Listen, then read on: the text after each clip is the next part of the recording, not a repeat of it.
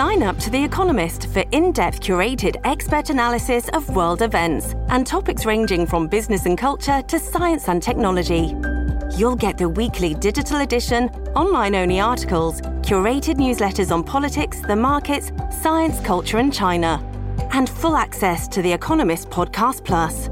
The Economist is independent journalism for independent thinking. Go to economist.com and get your first month free.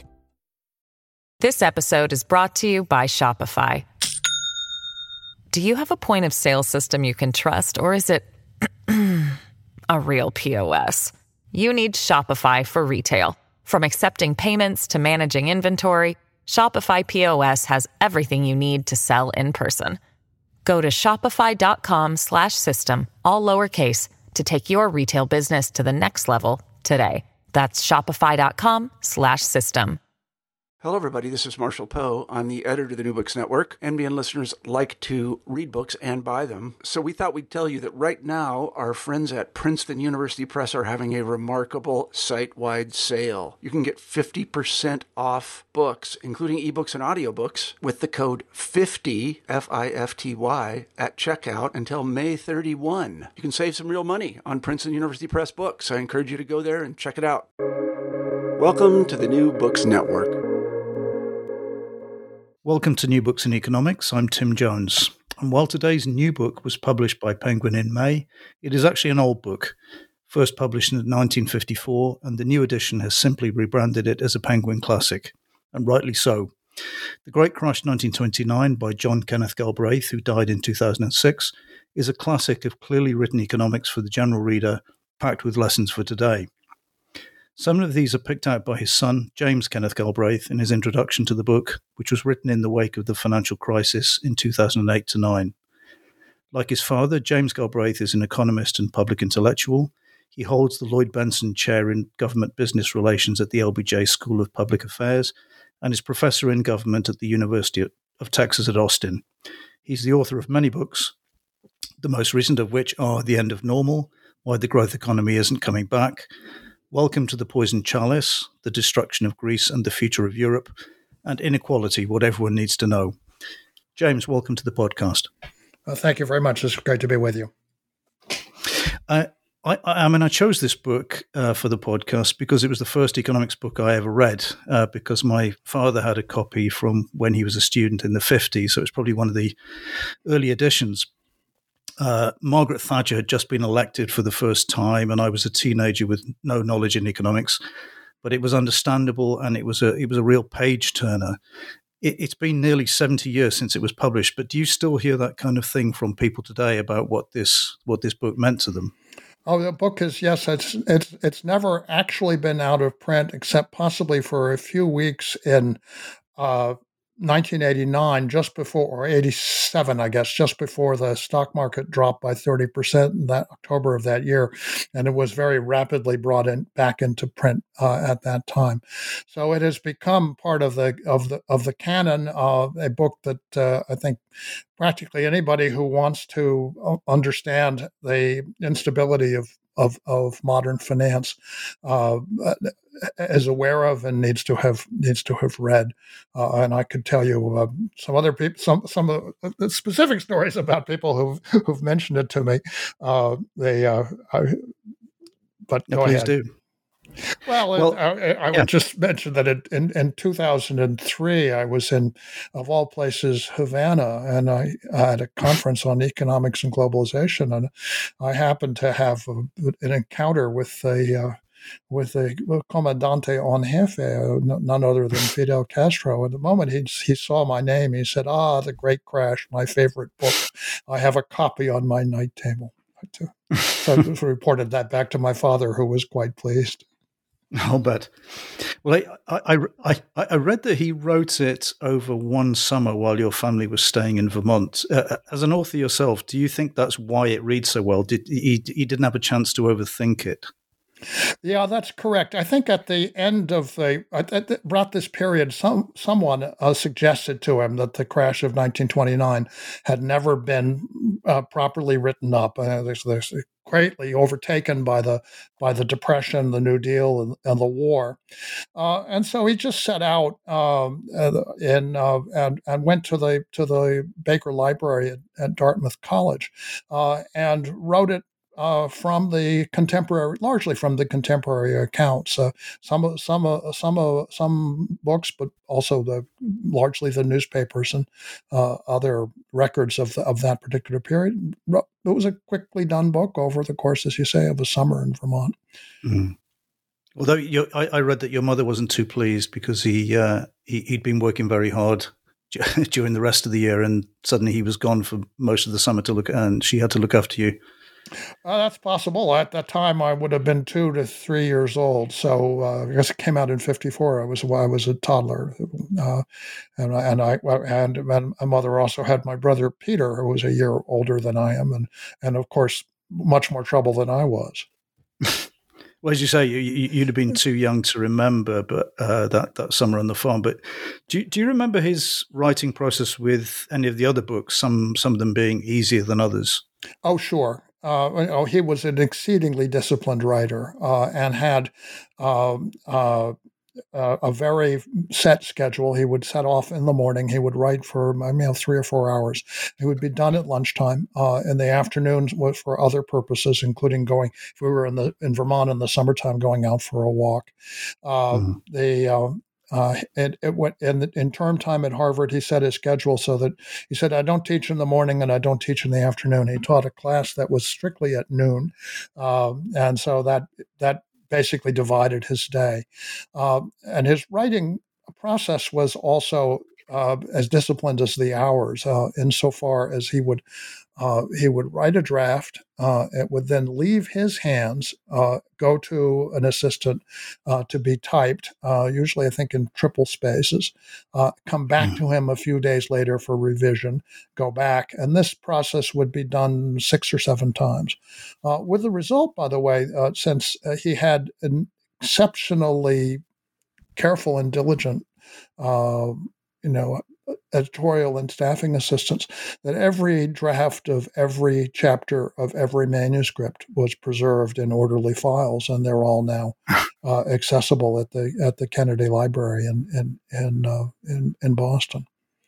So he was writing in longhand, and someone else was typing them up. Initially, I think perhaps the first draft might have been a longhand draft, although he also had.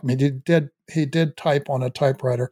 But once they were typed, then he would just simply revise by interleaving with notes in longhand.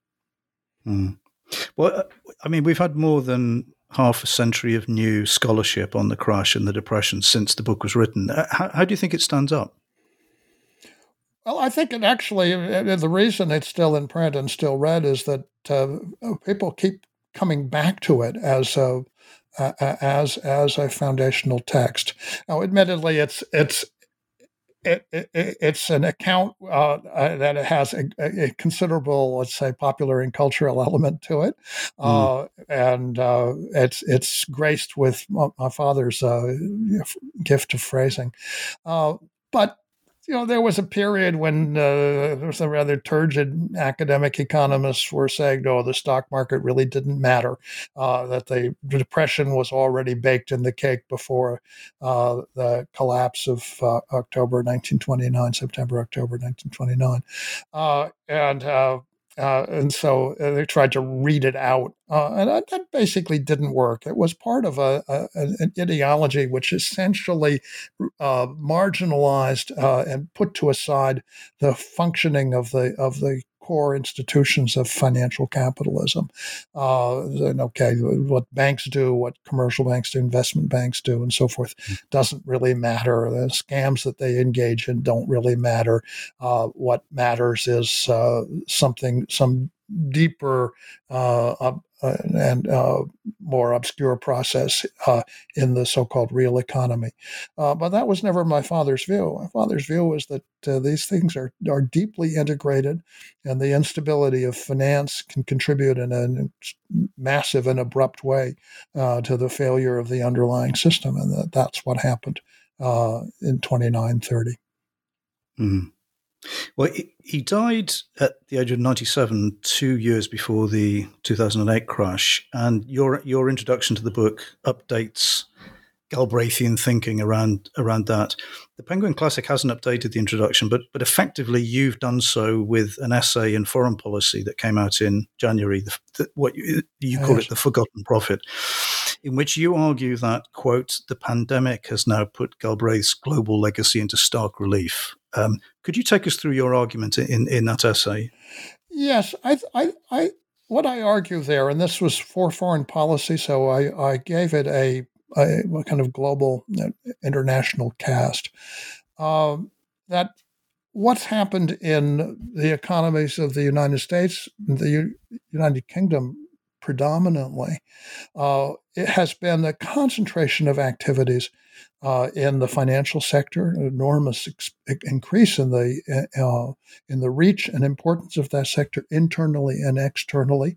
A certain amount of, but in the last 15 years, eroding position in a correspondingly advanced technology enterprises, which are basically supplying capital goods to the world economy. And then below that level, all the jobs are created in services, the personal services of various kinds, which are not terribly well paid, but do provide a lot of employment. And that this then, obviously the missing middle is what has traveled to Asia. And if you look at the Asian economies, to some degree also the German economy, but you look particularly at the Asian economies, what you find is that they continue to represent to be essentially centered around the large, stable industrial firms, the planning sector that formed the core object of my father's later work, particularly of the new industrial state, which is his most, perhaps his most important contribution to the body of economic thought. The result of this is that you could see the difference in performance, that our economies, particularly the American and the British, were extremely fragile and were deeply were hit in ways by the pandemic that are not easy to deal with. They're going to require major transformations if they can be dealt with at all. Whereas if you look at China, if you look at Korea, if you look at Japan's something of a more mixed case at this point, but you look around the world at what I call the Galbraithian economies. They are they were adapted more quickly. They were more resilient, and they came back much more rapidly in a much more comprehensive way than we did. And in fact, they were able, because they were able to supply themselves with their needs and to mobilize the whole population in a way that the Western economies were not. They were able to actually suppress the pandemic rather than simply mitigating it and waiting for vaccines to come along to bring it to an end. Mm. I mean, obviously, the thing people talk about there is a deep difference in culture, of governance. Do you think that kind of suppression could have been suppression? That's what people pandemic. Always say when they don't understand what's going on. Nobody in 1960 thought that Korea or China had a culture of governance that was likely to produce an effective result in a situation like this. And those countries were, and China in particular, very disorderly at that time. Mm. But the fact that they have developed along certain lines and sustained the building of an industrial society with core technical competences, core manufacturing abilities, and with directed essentially at the corporate level by enterprises with long-term objectives, long-term perspectives, and that are not driven by short-term profit maximization, that are not subject to the diktat of Wall Street consultants, that are protected to a degree from financial manipulations, from scams, from get-rich-quick schemes, from pyramid schemes, from everything that's described as having affected Wall Street in 1929 in the Great Crash. These are the reasons why these countries are able to deal with crises of these kinds more effectively than we have been. And we were in this position. I mean, what they did. If you look at the post-war development of Germany and Japan, and also of Korea and also of China, you discover that they were taking a good deal of their initial impetus from the American model, from the model of the New Deal, and from the American corporation of the post-war period. That was what their economies essentially were built upon, and they learned about these things, and to a very substantial degree, by reading my father. I discovered this in China in the early 1990s. I went out as under a UN United Nations Development Program contract as an advisor to the State Planning Commission, which is the very center of the Chinese decision-making process, certainly at the time. When I was invited to effectively audition for this position as a part-time consultant there, and it was a training. It was basically training and educational exercise. After hearing me out over a period of some hours, my audience, who consisted of section chiefs and so forth, all brought out copies of my father's books that had been translated internally, unofficially, and they asked if I would sign them, which I, of course, was delighted to do. But the reality was that particularly in the post-Mao period, these people who were thinking about how to develop their economy were thinking very much along Galbraithian lines. Well, I was actually referring to the governance of the pandemic when rather than economic governance, but I completely take your point. Coming back to something you wrote in the introduction, and again, you were referring to something he said in the book about the golden age for professors and the way that the economics profession developed after the crisis. In April, you wrote another very interesting essay for Foreign Policy. This one, "The Death of Neoliberalism is Greatly Exaggerated." And in this, you point out that the 2008 crisis dented economic orthodoxy, but the pandemic blew it apart. Can you take us through the argument in that essay, and especially your call for a new generation of what you call scholar practitioners to take over the profession? Yeah. Well, in 2008, the economics profession put on a great show of pretending that nothing could be foreseen. That's so well-known episodes, including the question posed by Her Majesty the Queen to Tim Beazley and his colleagues. Embarrassed and somewhat sheepish responses. But at the end of the day, nothing happened in the profession. Nobody who in fact did foresee it or who understood why the system was prone to blow apart in such a dramatic way received any recognition from mainstream academic economics. Not a single senior professor was appointed to any out of the ranks of the critics and dissidents to any position, in fact, the mainstream went on a major counterattack, trying to disparage and run down the challenges that they found they couldn't entirely ignore.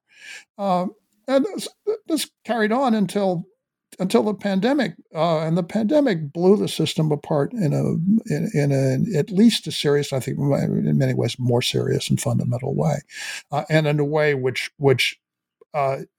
unmistakably provoked a policy reaction that had to be immediate, dramatic, and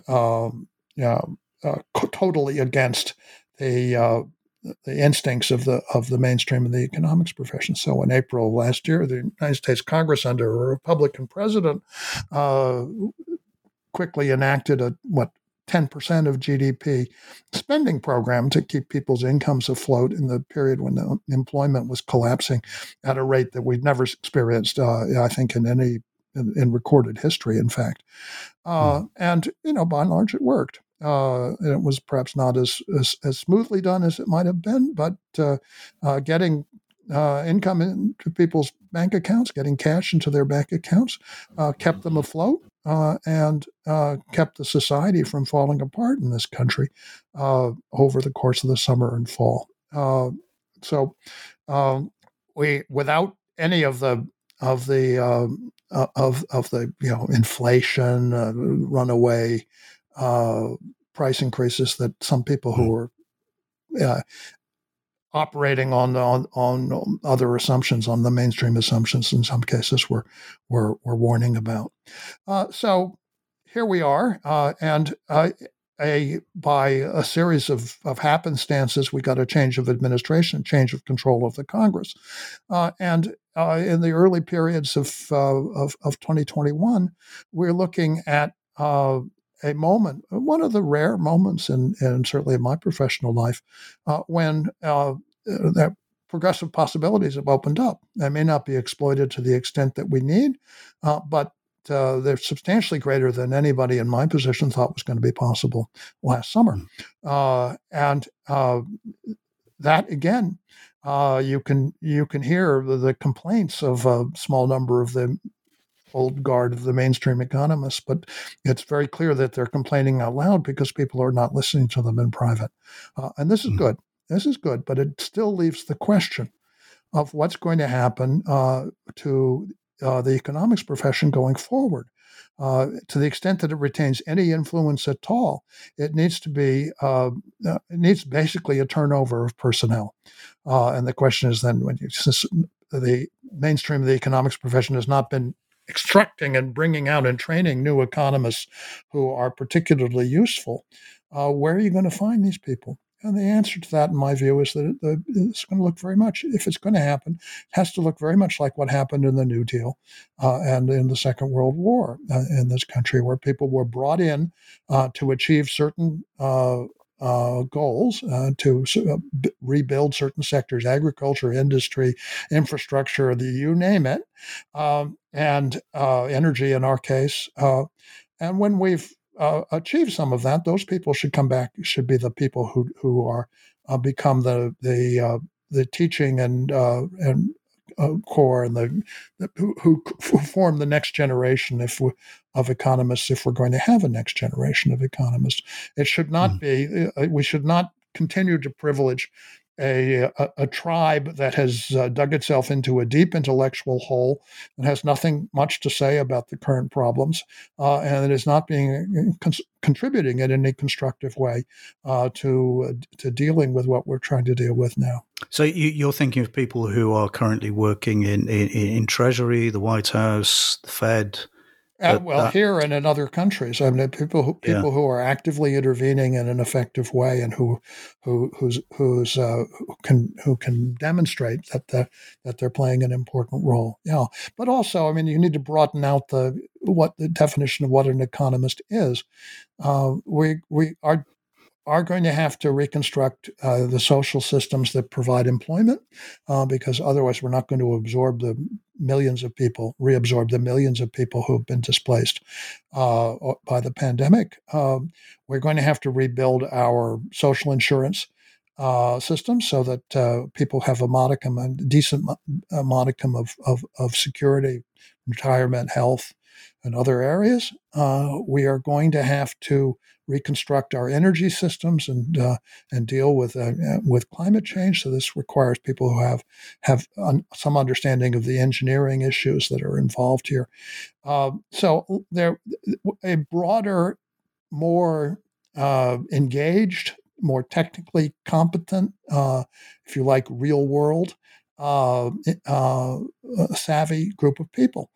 In the period that we were talking about in the immediate aftermath of the crash of '29, the economists who were relevant, and my father was an example of this. He came into the federal government first time in the summer of 1934, working for the Agricultural Adjustment Administration. What did he know about? He knew about farming. He knew about beekeeping. He knew about a number of specific issues, marketing in agriculture. These things are. This was at the core of a major part of the crisis, which was the crisis of American agriculture. It was the collapse of American agriculture. People who knew about that were what was required. His interest then moved on, and he became very much centered on the industrial system. But there again, what he knew was about how corporations function and how industrial systems function. He applied that knowledge and acquired more in the immediate aftermath of the war. He was director of the Strategic Bombing Survey, so he was able to assess what had happened in Germany and Japan, and in fact realized that the bombing campaign against the German economy had not been effective. One of the things that happens when you bomb a factory is that you simply accelerate the depreciation of machines that are being replaced anyway, so that actually speeds up modernization. These kinds of things are things that people know if they have some connection to the real world. If you're sitting in an academic economics department, you learn nothing about this. There's the whole profession is sealed off in a miasma of algebra and economic statistics, many of which are in fact not understood by the people who are using them. So it really has a crisis of an intellectual community who's that's in many ways clearly past its sell-by date. This episode is brought to you by Shopify. Do you have a point of sale system you can trust, or is it a real POS? You need Shopify for retail. From accepting payments to managing inventory, Shopify POS has everything you need to sell in person. Go to shopify.com/system, all lowercase, to take your retail business to the next level today. That's shopify.com/system. Yeah, but you make a very salient point in the piece where the same piece where you argue that the massive increase in liquidity and debt won't lead to inflation in the traditional sense, but quote, bidding up the price of stocks, land and housing, so they further enrich the already well-to-do. And I wonder, there is a tendency, as you know, there's a tendency of economists to fight the last war. And I wonder whether your scholar practitioners who've been blooded by this crisis would have the right focus and incentives to deflate assets, and how would they do it? Well, we're seeing some discussion of that, and I think this is a very interesting issue because here is where you get into a discussion of the taxation of wealth in particular, and the economists who have, I think, progressive instincts, but who have been talking about let's say imposing Elizabeth Warren's proposal for a 2% tax on appraised wealth each year. This something which requires the eye of someone who knows about tax law and tax administration, which is something that academic economists tend not to know very much about, and perhaps don't even care very much about. Because for them, it's to a degree a theoretical exercise or an ideological exercise. But the reality is, if you're writing tax law, you need to know how taxes function and how the business of appraisal and assessment is actually carried out, and that will then give you a different perspective, and it would lead me in particular to say, don't do it that way. The way things to focus on are land and land equivalent, like intellectual property rights, copyrights, and patents, and so forth, mineral rights. These are fixed assets which can be appraised and can be taxed, and which are highly concentrated. And if you want to, improve both the the distribution of this in the system and the financing of the public sector, that's where you should focus your efforts. Or for that matter, the other area that I would point to is, because we have a tax that works on it, is estates and gifts. And the virtue of those is that they are appraised just once. You freeze assets when someone dies, and appraise them and tax them. And that gives an enormous incentive to people to who have large accumulations to give them away before they die to tax-exempt entities, to universities, hospitals, churches, cultural facilities, which is, of course, a major piece of what provides employment and also enriches the life, certainly in this country. So thinking about what actually works and what can be administered through the tax code is something where, those people should be teaching the economists, not listening to economists who are conjuring up things that can't actually be implemented. In your articles for Project Syndicate, you really changed your mind about President Biden in the wake of the American Rescue Plan and now the infrastructure plan. You touched on this earlier. This has been a crisis of such scale that it would have changed anybody. But are you surprised at how radical he has been? And has it been the influence of any advisors in particular that you know of? Well, yes, I've been favorably surprised. I was obviously not a supporter of President Biden's in the primaries. I have been associated with Bernie Sanders for quite a few years. I never played a major role in his campaign, but the whole drift of the spring primaries and the convention, I found, it was in some ways a little bit demoralizing, and then things started to change. Over the campaign, first of all, candidate Joe Biden adopted a strategy of essentially of calm and reserve, and discovered that this resonated with the population. And then, as he assembled his administration, he drew upon, first of all, people who knew how to function as staff and people who knew how to function in the Washington political environment. So he drew heavily from the progressive think tanks, and he didn't simply go out and pull down the same people from prestige economics departments. He wasn't seeking to burnish his administration by bringing people in simply because they had positions in some place that had some reputation, which is exactly what did happen, frankly, in the Obama administration. And so, when you looked at the people who were brought in, and thinking about people like Jared Bernstein and Heather Bauschy, and go through, and then bringing Janet Yellen to the Treasury, who was a very seasoned practitioner. You got a group that, first of all, understands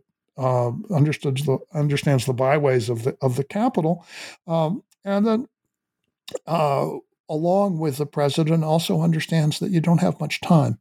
That normally, particularly if you have a very narrow congressional majority, and of course this was the other big gift, which was the Senate runoffs in Georgia, which were heavily influenced by one of my former students, the great Stacey Abrams, and really put together a transforming political coalition in that state, gave the Democrats a very narrow majority, which may or may not hold. And that gives you a strong incentive to do as much as possible in a short period of time. And put those things together with maybe one other thing, which is that Joe Biden himself has been around. When you're 78 or 79, you naturally don't think of yourself as having an enormous amount of time. You're not looking ahead 10 or 15 or 20 years. But you also have experience. You know that the successful cases, whether you agreed with them or not, of American politics are people who acted quickly. It's true of Roosevelt. It was true of Reagan. It was true of LBJ in 1965. And so taking advantage of your opportunities is a lesson that really seasoned politicians, I think, absorb. So all of these things came together in a way which it's fair to say I didn't fully anticipate, but I highly appreciate it. It's a rare moment, and let's hope that it deepens rather than fades. Well, I mean, European governments have been criticised for being far less ambitious than the Biden administration. Do you even partially accept a European argument that less needs to be done countercyclically because welfare systems and healthcare systems in Europe are already much more efficient safety nets? Or do you absolutely do not accept it? And I think anybody who's been in who knows the healthcare systems in France or Italy knows how terribly starved of resources, or Greece for that matter, overstressed those people are, and how much that is the fault of the doctrines of austerity, which have been inflicted on them for the last certainly the last 15 years, maybe the last 40 years, actually. I mean, in a way which is simply not true in the United States. We may have a very inefficient and wasteful system, but we're spending twice as much on healthcare as the Europeans are, just to take that one sector. And I think twice as much on higher education than Europeans do as a share of a very much larger GDP per capita as well. So I absolutely do not accept it. The Europeans have dug themselves into a hole of their own making, allowed essentially a class of hyper-conservative creditors, strongly influenced by the traditions of von Hayek and von Mises, and these what's called the ordo-liberal thinkers of the late 20th century, to take control of their systems, and they're going to pay and are paying a fearsome price. And when you compare it to what is happening in other parts of the world, where countries are able to mobilize resources and have done so with a real technical ability, you're going to see the Europeans falling very, very far behind. I mean, again, I come back to China. China mobilized its resources, it dealt with the pandemic, and it's back to both a normal level of economic activity, but ongoing economic development. Clearly visible in the kinds of engineering initiatives that you see going on in that country, the construction of things. This is really seeing, unfortunately, Europe and take China, the U.S., and Europe. Europe's really in the laggard position here. In the U.S., I think we have lost an enormous amount of technical capacity, and doing the things that the administration would like to do is going to prove to be quite difficult. Difficult to reshore production, difficult to do the engineering that we need to do to deal with climate change, because we don't have the human resources and the technical resources, the production resources. We've facilitated their offshoring and erosion, but at least recognizing that this is what we need to do and putting some finance and some political will is a start. And saying, well, everything's going to be all right. This phrase counter-cyclical just is an idea that everything's going to return to normal on its own. And this is an error. Things are not going to return to normal on their own. Human societies have to build their futures. They don't just ride roller coasters that are given to them from the outside. It's a huge intellectual failing leading to a political failing, leading to an economic failing. Well, I mean, coming right back to the Great Crash and the 1920s, obviously there are people talk about similarities of coming out of the Spanish flu epidemic and then followed by the Roaring '20s. Do you share that view that we could be looking at another equivalent boom to the one your father wrote about in his book? Coming out of the Spanish flu and the First World War, no, I don't think we're looking at that. If we're looking at anything, it's an initiative that is comparable, should be compared to the New Deal, which is to say, what you do when the previously existing system no longer carries credibility. In 1933, when Roosevelt came in, the alternative was not capitalism or a return to normal. There were no economists saying things are going to just go back if you do nothing. It had been the mantra for 4 solid years under Hoover, and nobody believed it. The alternatives were communism and fascism. And if you didn't want those things, then you had to do something else, and Roosevelt found that something else.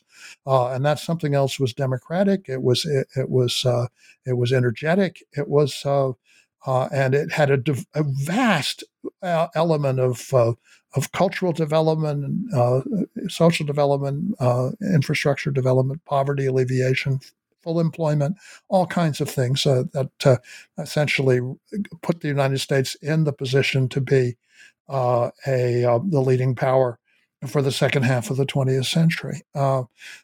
Again, we're not all the way there to replicating that. We may not have the resources and advantages that we had in 1933, but you look around the world, it's that spirit which is going to move countries forward. The ones that do it best are the ones who are going to come out of this the best.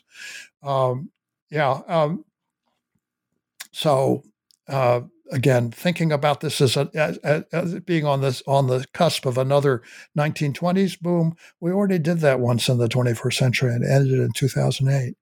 I don't see it happening anytime soon. If anything, the things that we're already doing in the financial sector are threatening the viability of a new turn, and that really have to be dealt with and to a degree, regulated and suppressed. Is SPACs and so forth. I mean, there's the financial sector hasn't gone away, and it still represents very significant dangers to the stability of the economy. Okay. Well, to finish, because this is a podcast about books, I ask every guest to choose a book or even two to recommend to listeners. What have you chosen? I would actually recommend 2 books. One of them is a marvelous account that includes a good deal about my father's life and times, and it's Zachary Carter's The Price of Peace, and his biography. Largely focused, it's a biography of John Maynard Keynes, but it extends beyond that, and in many ways is one of the best accounts of the way in which my father took up and brought forward, but also differed from the legacy of Keynes in the United States. So highly recommended, The Price of Peace by Zachary Carter. And the other one is a book that's going to appear shortly from an academic press. It's from Routledge, and it's by a young scholar named Isabella Weber, an economist of German origin, now at the University of Massachusetts at Amherst, and who is a really fundamental expert on China. And her book is entitled "How China Escaped Shock Therapy." And it deals with the decisions that were taken in the post-Mao era based on a lot of field research.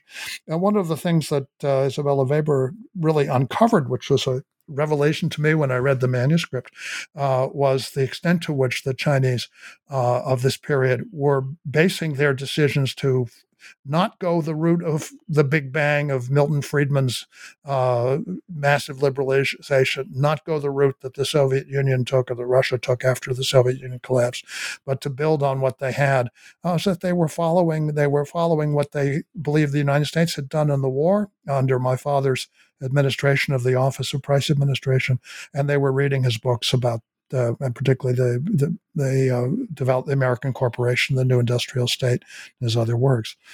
As I mentioned earlier, I discovered that on my own a little bit in the 1990s when I arrived in China. But again, this book is a very important contribution to understanding what's going on in that part of the world. And do you know when that's being published? It will be published, I believe. I think the date is now like the 28th of May by Routledge. Right. Yeah. Okay. Well, today I've been talking to James K. Galbraith about The Great Crash 1929 by John K. Galbraith, republished this month, May 2021, as a Penguin Classic. James, thanks again for coming on. It's a great pleasure. It's wonderful talking to you.